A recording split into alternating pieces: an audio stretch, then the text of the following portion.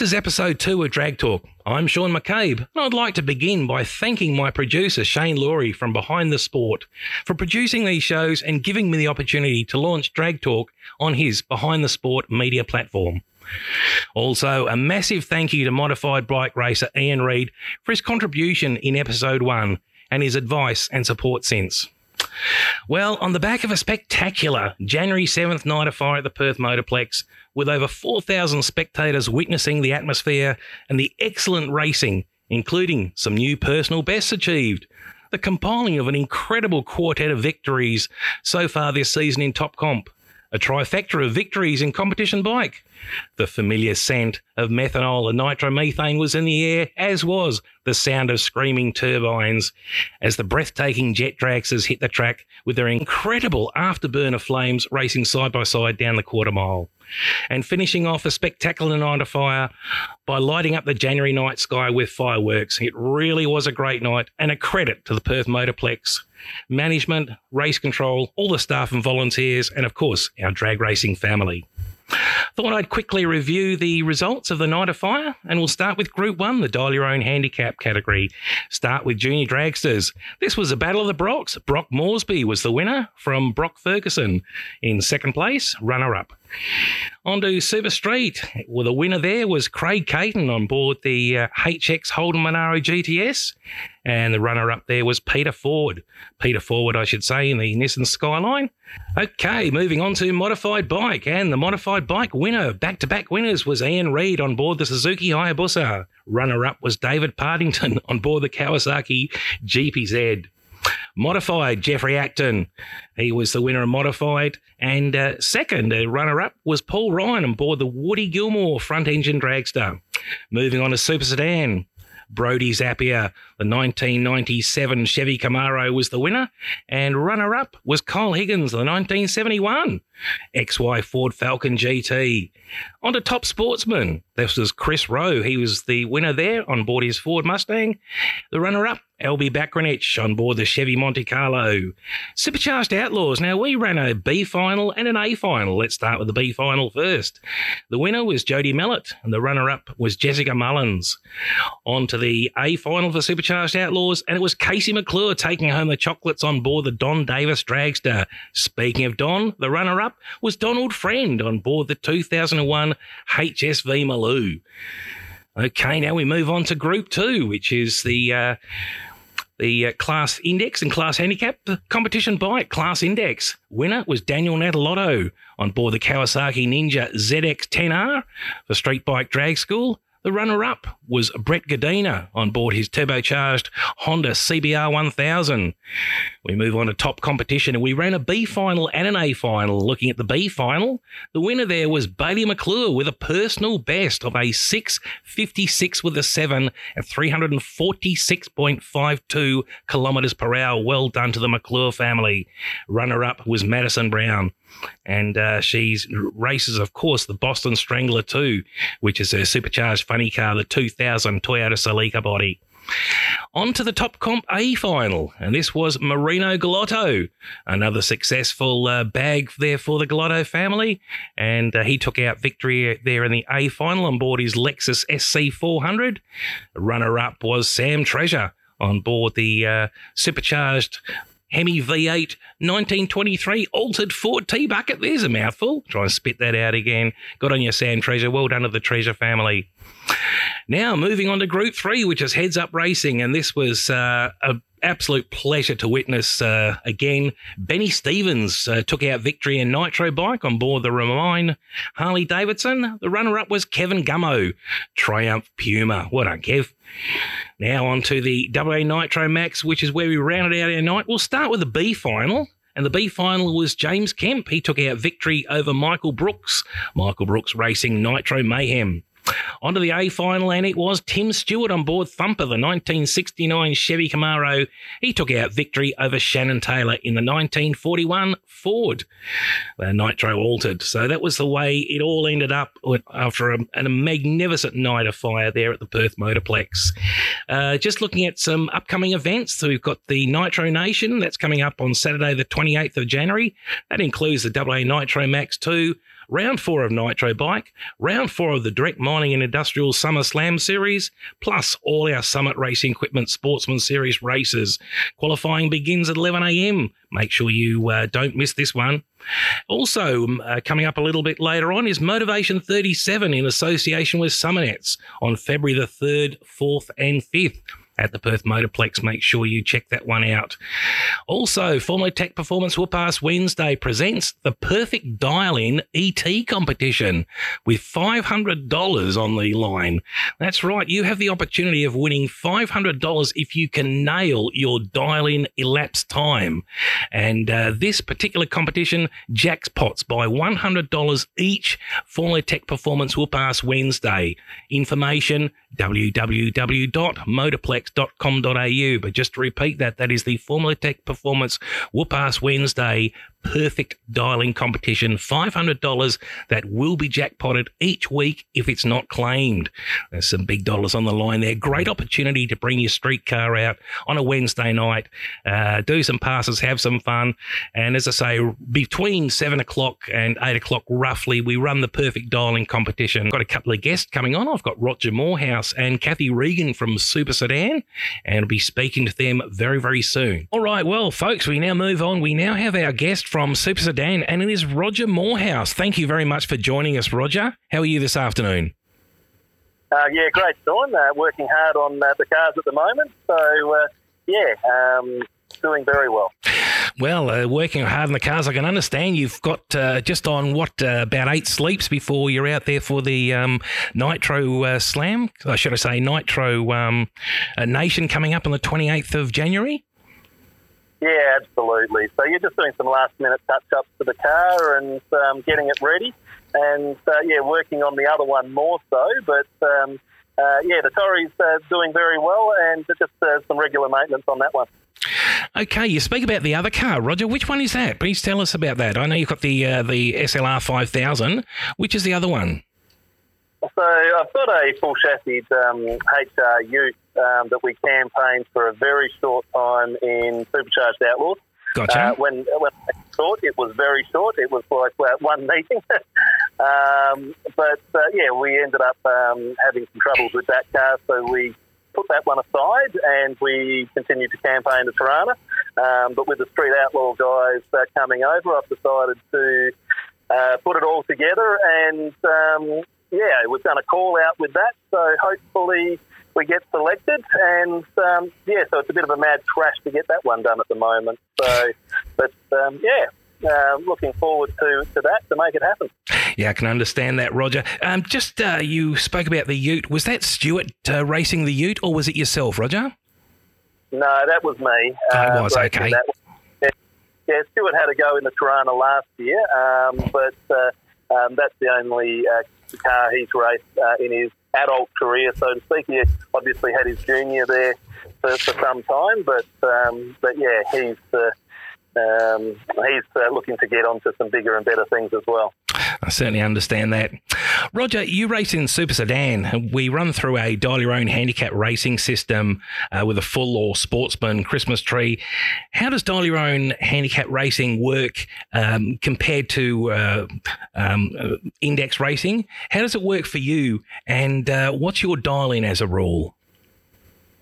Yeah, so the dial-in changes pretty much every run, and it can be by the smallest of margins. We're literally standing in the staging lanes, going, do we go 9:07 or 9:08? We're literally down to fine tuning of hundredths of a second, right up to 3 or 4 minutes before we break the chains and go up the track. So. I love it.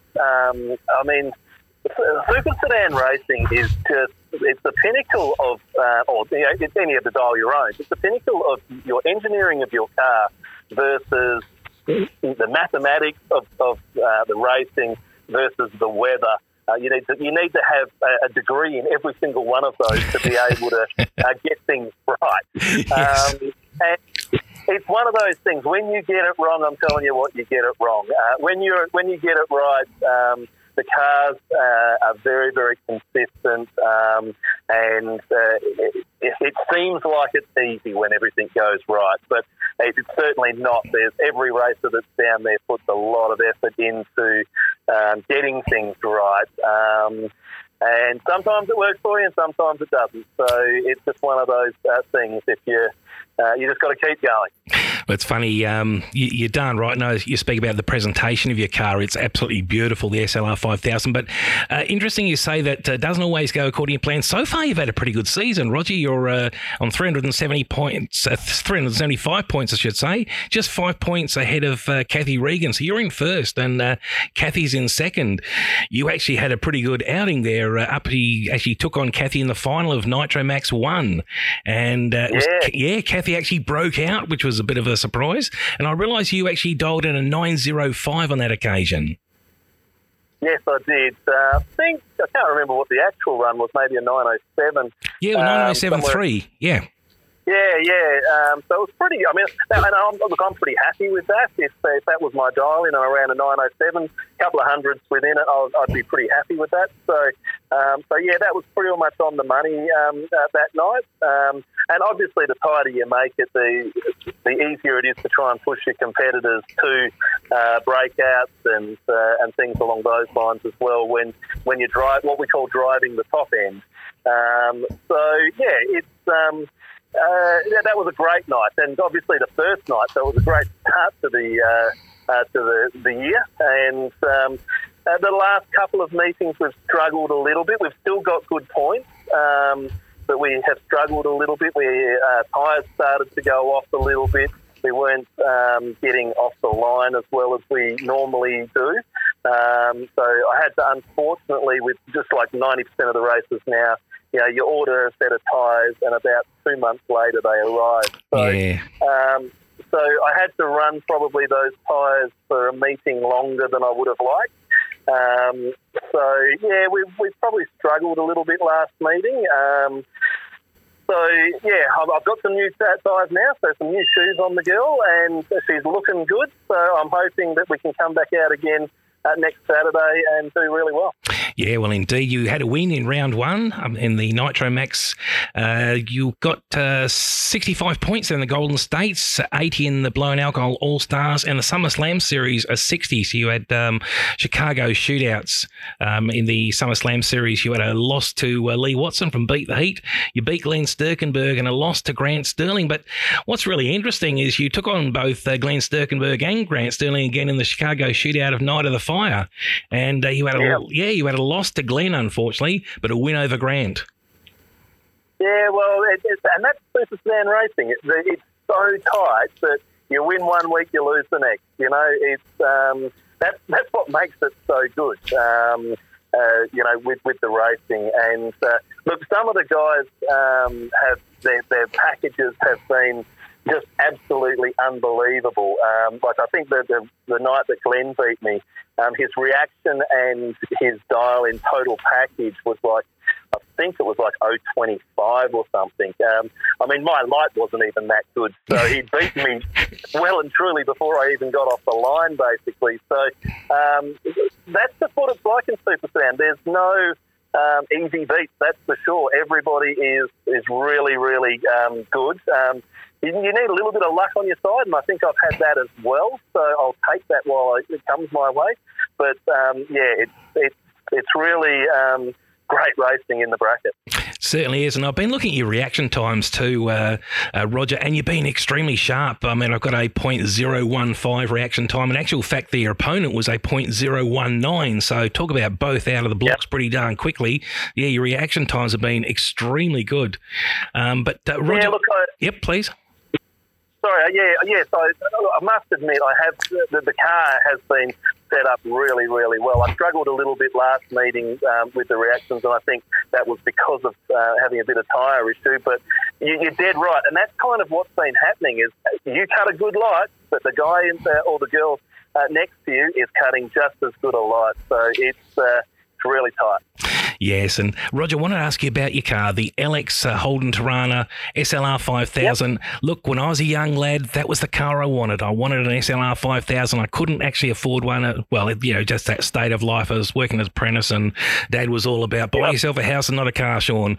And didn't eventually get one. But gee, I tell you what, it's great to see it out there. How long has it been in your family, Roger? So we've had the car now for probably coming up to 14 years. It was owned by Ryan pre me, so his surname just goes away from me. He runs in the Pro Stock Bike. He owned it before me, and before that, Kevin Bolton owned it. Oh, really? Gotcha. And used to campaign it down at Ravenswood. So it's a car that has been around for a very, very long time. I haven't even painted it. It's still the same as what it was painted 20-something odd years ago. It does, if you come up nice and close to it does have the odd dings and dents and scratches, but it is a race car. But the combination of the vehicle is very, very different to what it was back then. Gotcha. It's funny when you talk about, you can't see the dings in the car, for instance. I think there's a rule, 30 metres or 30 kilometres an hour you can't see. That's one of those old-fashioned motorsport ones. But, look, she's absolutely brilliant. And it's great to hear the history of it too. Kevin Bolton, and that was back in Ravenswood days, so obviously talking prior to 2000, so the mid-90s, for instance. But, yeah, what changes have happened to it in that time, Roger? Yeah, so going back, I think Kevin ran it originally with a 400 Chev.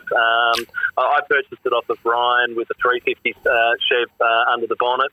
It was very much like a street-type motor. I think it ran 12 seconds at the time. I quickly did some changes, wanted to run it in Super Street, which we campaigned it in Super Street for many years. It won me a gold Christmas tree 2012 at the Western Nationals as a Super Street car. We also travelled it to Sydney and Willowbank that particular year. Didn't have much success travelling, unfortunately. Absolutely loved the experience, but the car wasn't very successful. So it was really a couple of years ago that we decided to step the car up.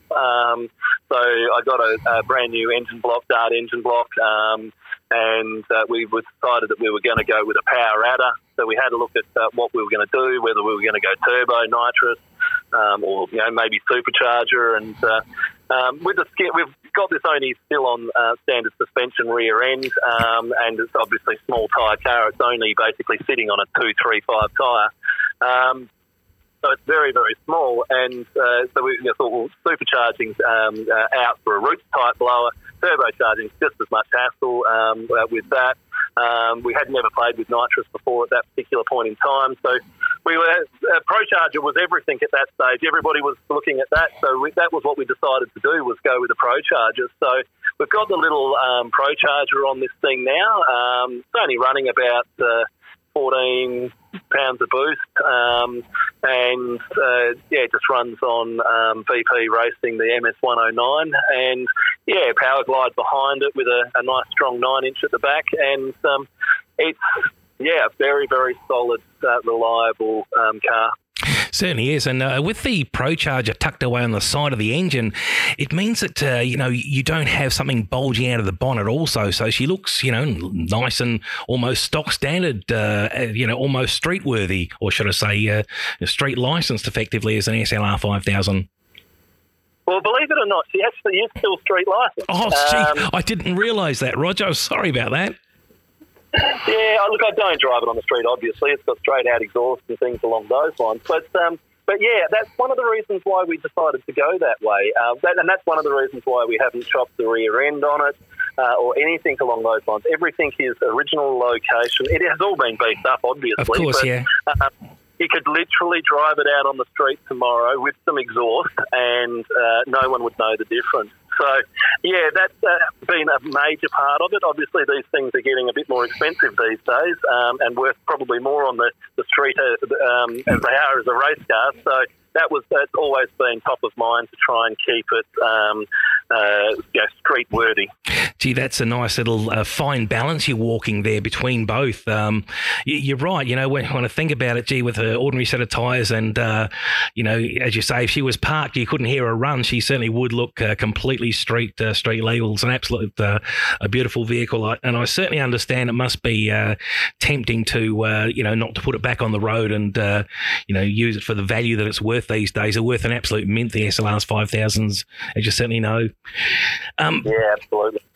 Roger, I just want to ask you also, tell us about your love of motorsport. When and where did it all begin for you? In other words, did you race juniors? Was it Whoop-Ass Wednesday? A spectator like myself? Was it a family friend you followed? How did you get into motorsport? Well, it is a long story, but I'll try and keep it as short as possible for you. Yes, I understand. Yeah, well, look, we had a very good friend of ours crewed for Roy Hudson back at Ravenswood on his dragster called Cyclops. Back in, would have been, I don't even know when it was, early 1990s. And that was when Roy was famous rather than his brother Clive now these days. So we kind of went down with him every now and again. We got to meet the Hudsons. I'm a mechanic by trade myself. I haven't worked on cars for 20 plus years, but I was going down there. I was learning what they were doing and watching, and became basically a fan of the sport from there. So I kind of. That was, like I say, that was probably early 90s to mid-90s. And then from about 2000 to 2010, I went away from motorsport altogether. I didn't go down to the Motorplex when it moved. Although that moved closer to me, it would have made more sense to start going back down there. But I kind of just put it aside. I was obviously had a young family. We needed to get the house up and running, get the kids raised and everything along those lines. So a friend of mine, we were just sitting around having a few beers around a barbecue, and he had a hotted up car and he was talking to me. He said, do you want to come down to Drags with us on the weekends? Door Slammers are running. I'm like, God, I haven't been to Drags in 10 plus years. Yep, I'll come. Well, I went once. Within 5 minutes, I was booked. Within a month, I'd bought the Tirana, and the history is... I love it. Every time that the Motorplex has opened since then, I've been there. It was like a welcoming home for me, if anything. I absolutely love the sport. I'm a student of the sport. I'm kind of... If I don't like watch any television, if I'm doing anything, I'm on my iPad researching something somewhere of some combination on how to do something. So, I absolutely live and breathe it. So, but it's pretty much thanks to the Hudson family for making me so welcome in those early days. I'm still very good friends with them today, it's people like that introduce you into the sport and pretty much become family. I have with their family, and it's that's where you just end up with the love of the sport. It's not only the motorsport; it's the people that are in the sport that just make it so good. Absolutely. And Roger, I want to ask you about your crew members. Since you've mentioned the people that are involved in your team, involved in the sport, can you let us know about your team members, please? Yeah, absolutely. So obviously Stuart's our crew chief, so he calls himself anyway. He's going to love that when I tell him. Look,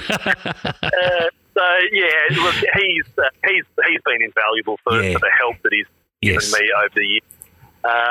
Look, obviously my wife and my daughter have been a big part. They come down and help us out, and without sounding totally sexist, we do the car stuff, and they look after us with the food and making sure that everything's good in that area, and very traditional family scenarios there. But my son, my daughter's boyfriend now, Brandon, he helps us out as well. And Due to an unfortunate circumstance with Ray Lecoq's car this year, he's had some problems with his engine, which has left him on the sidelines, and he's been helping me out. He actually just left the workshop no more than about half an hour ago, helping me on the other car. So he's been just an absolute pleasure to have around and help us this year as well. So I definitely couldn't do without your support, that's for sure. This sport's not a one-person sport by any means. It is. I actually call it a selfish sport because it seems like one person gets all the glory, but it takes at least 4 or 5 people to get every car down that track every meeting. So it's they deserve all the credit, that's for sure. Here, that is so perfect. When I walk around the pits, I see families all the time. You see teams and families, and it's really refreshing. I certainly go see other sports, for instance, and ball sports, and quite often with ball sports, the parents will drop the kids off to play soccer or something, go do some shopping, come back a couple of hours later, pick them up and take them home. Whereas, with the motorsport and drag race in particular, the families involved, you always see the families getting in and supporting each other, and it's really good to see, in this environment of difficulty with families. 100%. I call it a lifestyle, not a sport. It's something that you live and breathe. Most of us racers and crew and used guys commentators, if we're not doing it, we're thinking about it. There's so much that goes on behind the scenes in the sport, in sheds every week, that goes unseen, and it becomes a lifestyle, that's for sure. It's kind of funny, you talk about the amount of work that goes on, and you're darn right. And you see the finished products that turn up at the racetrack. They're absolutely spick and span like they're off the showroom floors. I'm talking the cars and the bikes, for instance. It is just special. It's the pride, the love, and the pride in the vehicles that the guys and girls race is just special. It's it's great to see people that have a genuine passion for whatever it is in life, have a genuine passion. It's something I really enjoy, and I get a lot out of seeing other people with a similar passion. 100%. You thrive on it, and you feed off of it from each other, basically, and you get the best out of each other that way. Yes, absolutely. Now, Roger, a really big event coming up, the No Prep Kings. That is the US Outlaw Street boys coming over to take on the WA lads. Well, I tell you what, they're going to go home with their tail between their legs, I reckon. But it's going to be a great show. And Roger, you've made a call out. In actual fact, you've called out Murder Nova. Can you tell me a little bit about that, please, Roger? Yeah, look, absolutely. We've all been on very limited knowledge of what's going on, when it was happening. When they first announced it, I thought, because I have the full chassis car sitting in the corner, and believe it or not, I was actually in the process of putting it together because I was hoping to have the car ready for the test and tune for the Western Nationals on, I think it's like the 1st of March or something along those lines, the Wednesday. And but I was that was probably being a little bit optimistic with getting the car ready in time. And I kind of wasn't 100% sure on the way we were going with the car, with the build. And when this came out, I thought for the first week or two I didn't do a call out. And then I thought, no, I cannot have the likes of something as big a brand as the Street Outlaws come over to Perth, Western Australia, and not be a part of it. So we made a decision on the way we were going to prep the car and get it all done. And I'm looking at it right now as I sit here, and it's nothing but a chassis, engine sitting in the corner, and I've got so much work to do, but we are going to thrash to get it done. So I'm really looking forward to it. Called Murder Nova out. I've given him a $500 bet heads up. We've given him a $2,000 call out if he gives us the hit. So we're hoping that he'll do that, and we can really take it up to him. Gee, I hope so too. That's going to be an awesome race, a great event, obviously, but an awesome race. Yourself up against Murder Nova. That's going to be. I just can't wait for that. It's going to be really, really good. Roger, look, just about to wrap up the interview. Just want to ask you: is there anything else something you'd like to say? Like I was going to ask you about your PBs and your career highlights, but is there something you'd like to say? Well, I think we've pretty much covered most of the things. I mean, career highlights and things like that. Highlight is just going down to the track and taking the car home in one piece, basically. Yeah. If there's a trophy in there somewhere along the line, then that's an absolute bonus. I mean, look, probably the one trophy that I do race for, if we're ever racing for anything, is the Gold Christmas Tree when the Western Nationals comes along. So that's the next meeting after the Nitro meeting coming up. So that's one of my favourite meetings of the year. Always has been since I was spectating the Western Nationals. So that's something that I'll be trying very, very hard for. But look, I don't try any harder. I just am hoping that all the ducks align on that particular weekend.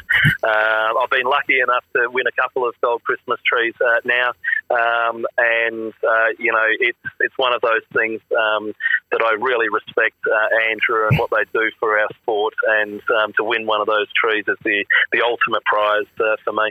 Gee, I tell you what, I'd be very happy to see you walk home with that Andrew Gold Christmas Tree there, Roger. That'd be really, really good. Roger, I thank you very much for coming on board with Drag Talk. It's been an absolute pleasure speaking with you. Welcome back to Drag Talk. Got Super Sedan racer Kathy Regan here. Kathy is currently second place, I mentioned earlier on, just behind Roger Moorhouse. There's only 5 points in it. Roger Moorhouse is on 375 points and Kathy's on 370. And as I've been looking through the stats so far this year, Kathy could well actually have almost should be in first position because now, Kathy, thanks for coming on the show. I appreciate it. How are you today? I'm good, thank you. That's great. Now, Kathy, I did want to start with the round one, which was the Nitro Max earlier this year. And, you should have beaten the reigning champion, Roger. And unfortunately, in the final, you broke out. You dialed in a 925 and went far too fast with a 919 with a 7, 236 kilometres an hour with a breakout. And Roger, he dialed in a 905 and delivered a 907 with a 3. If that was a valuable 5 points, you could have been on top. I realise there's still several rounds to go, but Kathy, were you kicking yourself after that particular outing? Absolutely, I was. Yes, I was.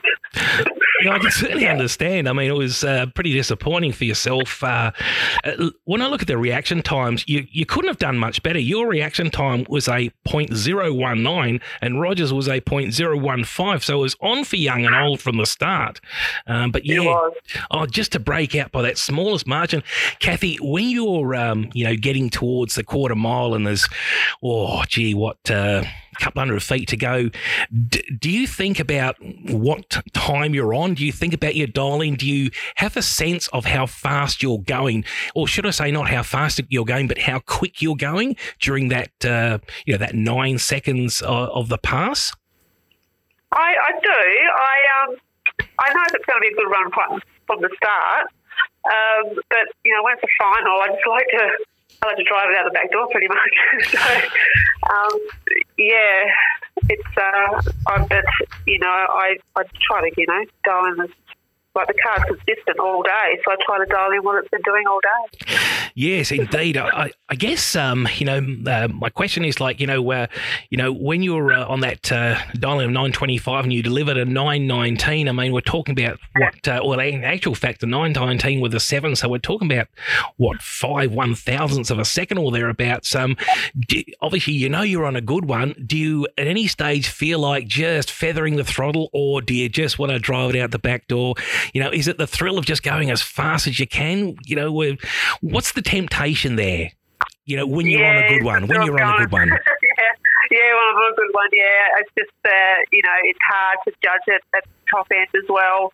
Because some of the cars come up so quick behind me. Yeah. But it's so close. I mean, that race, Roger was probably right there. I probably could see him, but it's too late now. I should have lifted, but I didn't, and just drive out the back door. It's funny, Kathy, you made a good point there, and I'm going to ask you about your car in a minute, but do you have a working rear vision mirror in the VK Holden Commodore? Yes, I do. You do. So, And folks, I should. And I'm always told, do I look at my mirrors? Yes. Yeah, I constantly get that from my husband. Yes. That's funny. And folks, I want to point out that Kathy Regan races a 1984 VK Holden Commodore, yellow or golden in colour, beautiful yellow, absolute look, superb machine. You got the 6-litre Chev on board. But yeah, I did wonder, when you said you could see some cars catching you in the background. Did you have an idea where Roger was? And if you did it matter? Did you have the skinny pedal planted into the firewall as hard as possible, no matter what? I suppose you did. I did, yeah. Yeah, just as Roger would too, I guess.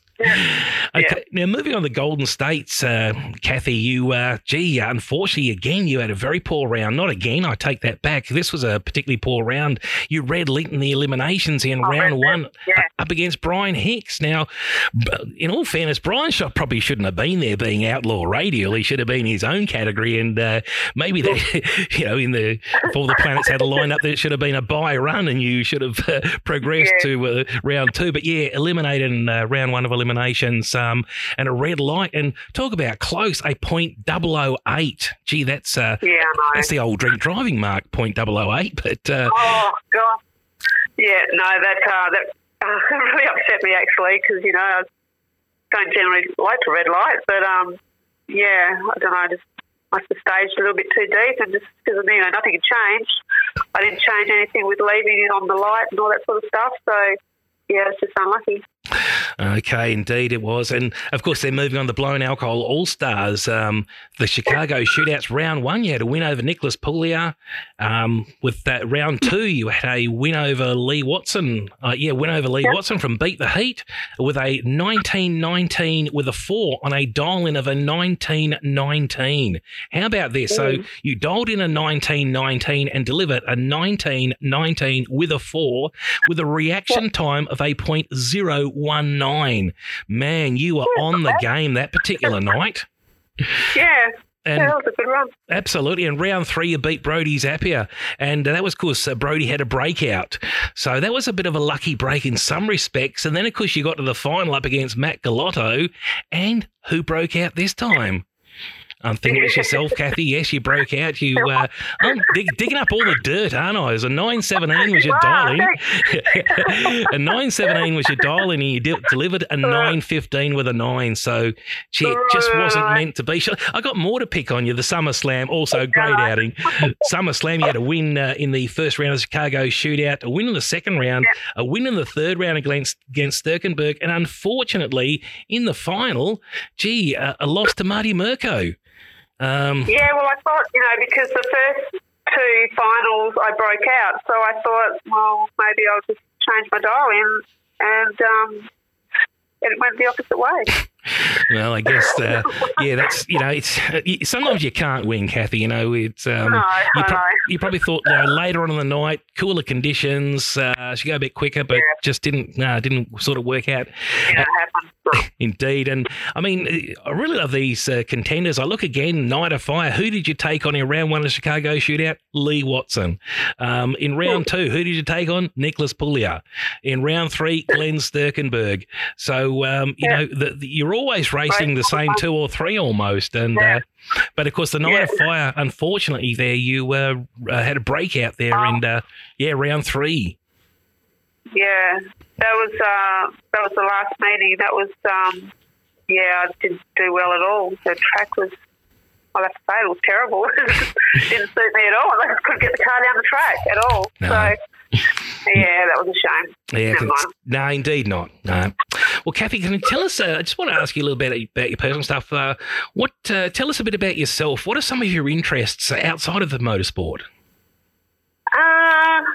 Well, I don't really have anything besides playing with cars, really, because my son, we're not doing stuff with my car, it's my son who has, he's building his blown burnout car, so we spend time working on that and just helping out friends with their cars, and pretty much just, we don't do anything else, really. We'll meet up with some friends and have dinner, every Saturday night, and other than that, we just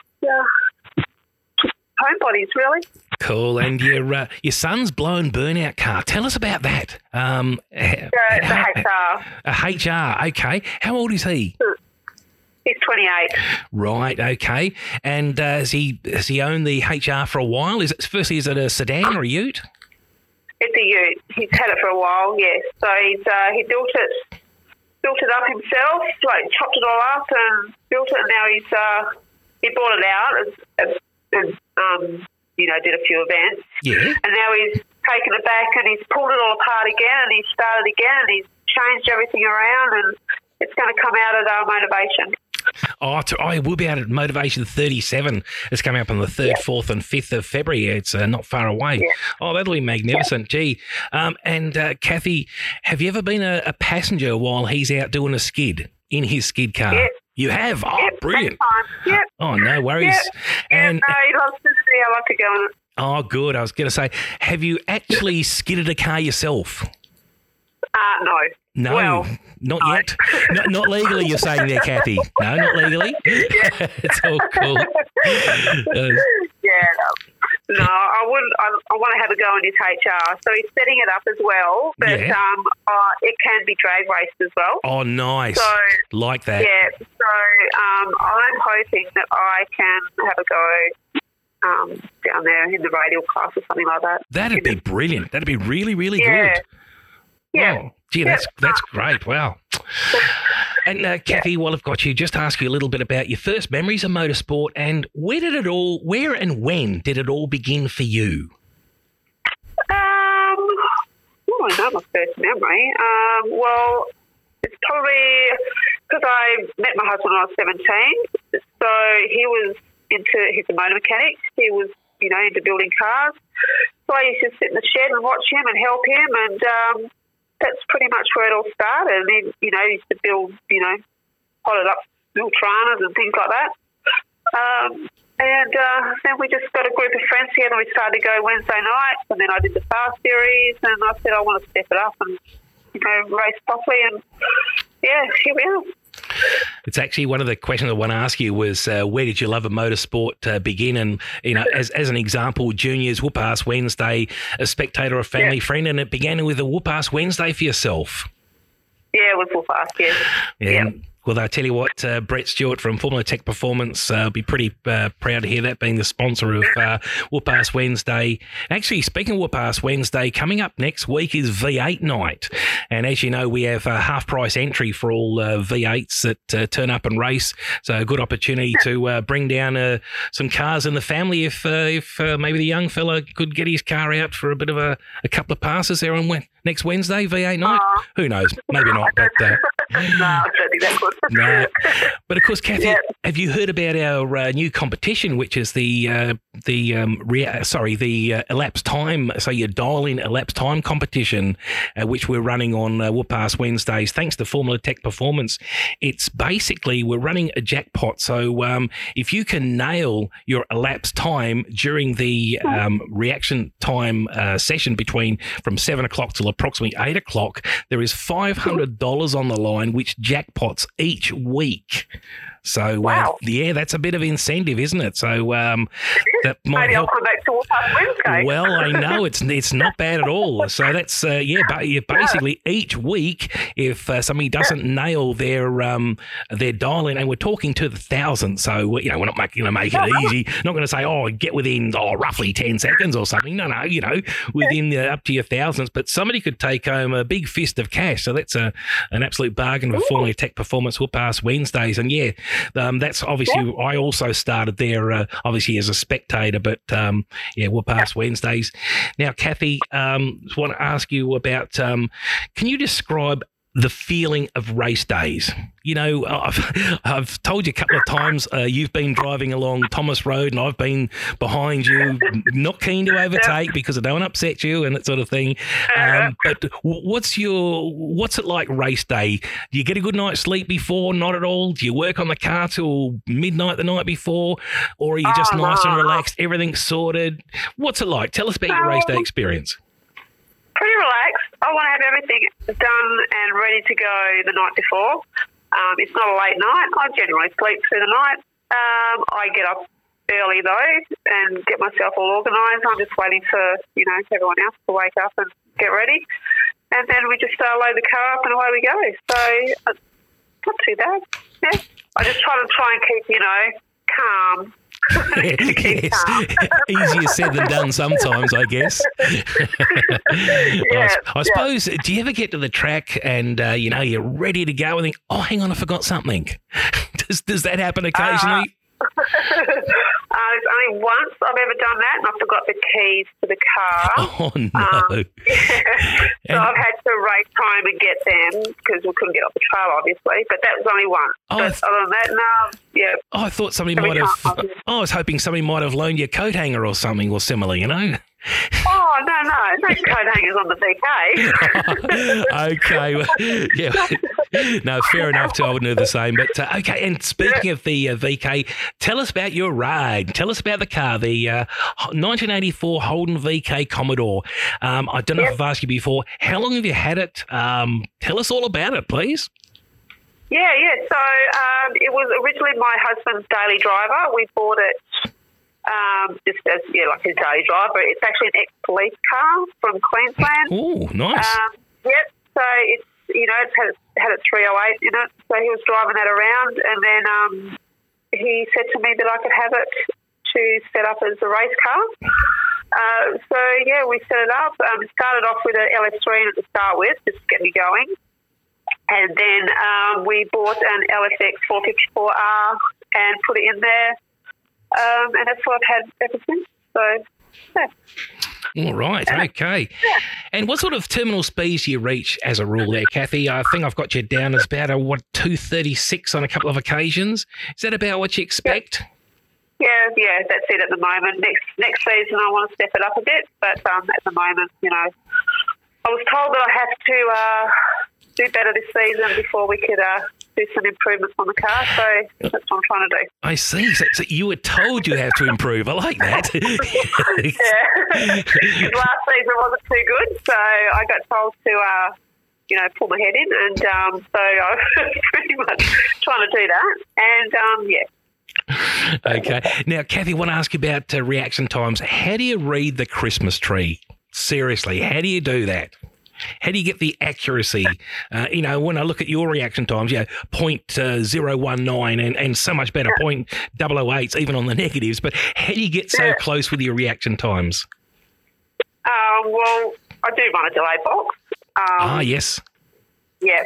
So I just, as soon as I see that light, I just, let my finger go, and it's just I've got to be watching that light non-stop. Like I'm staring at it pretty much to try and get it the same all the time.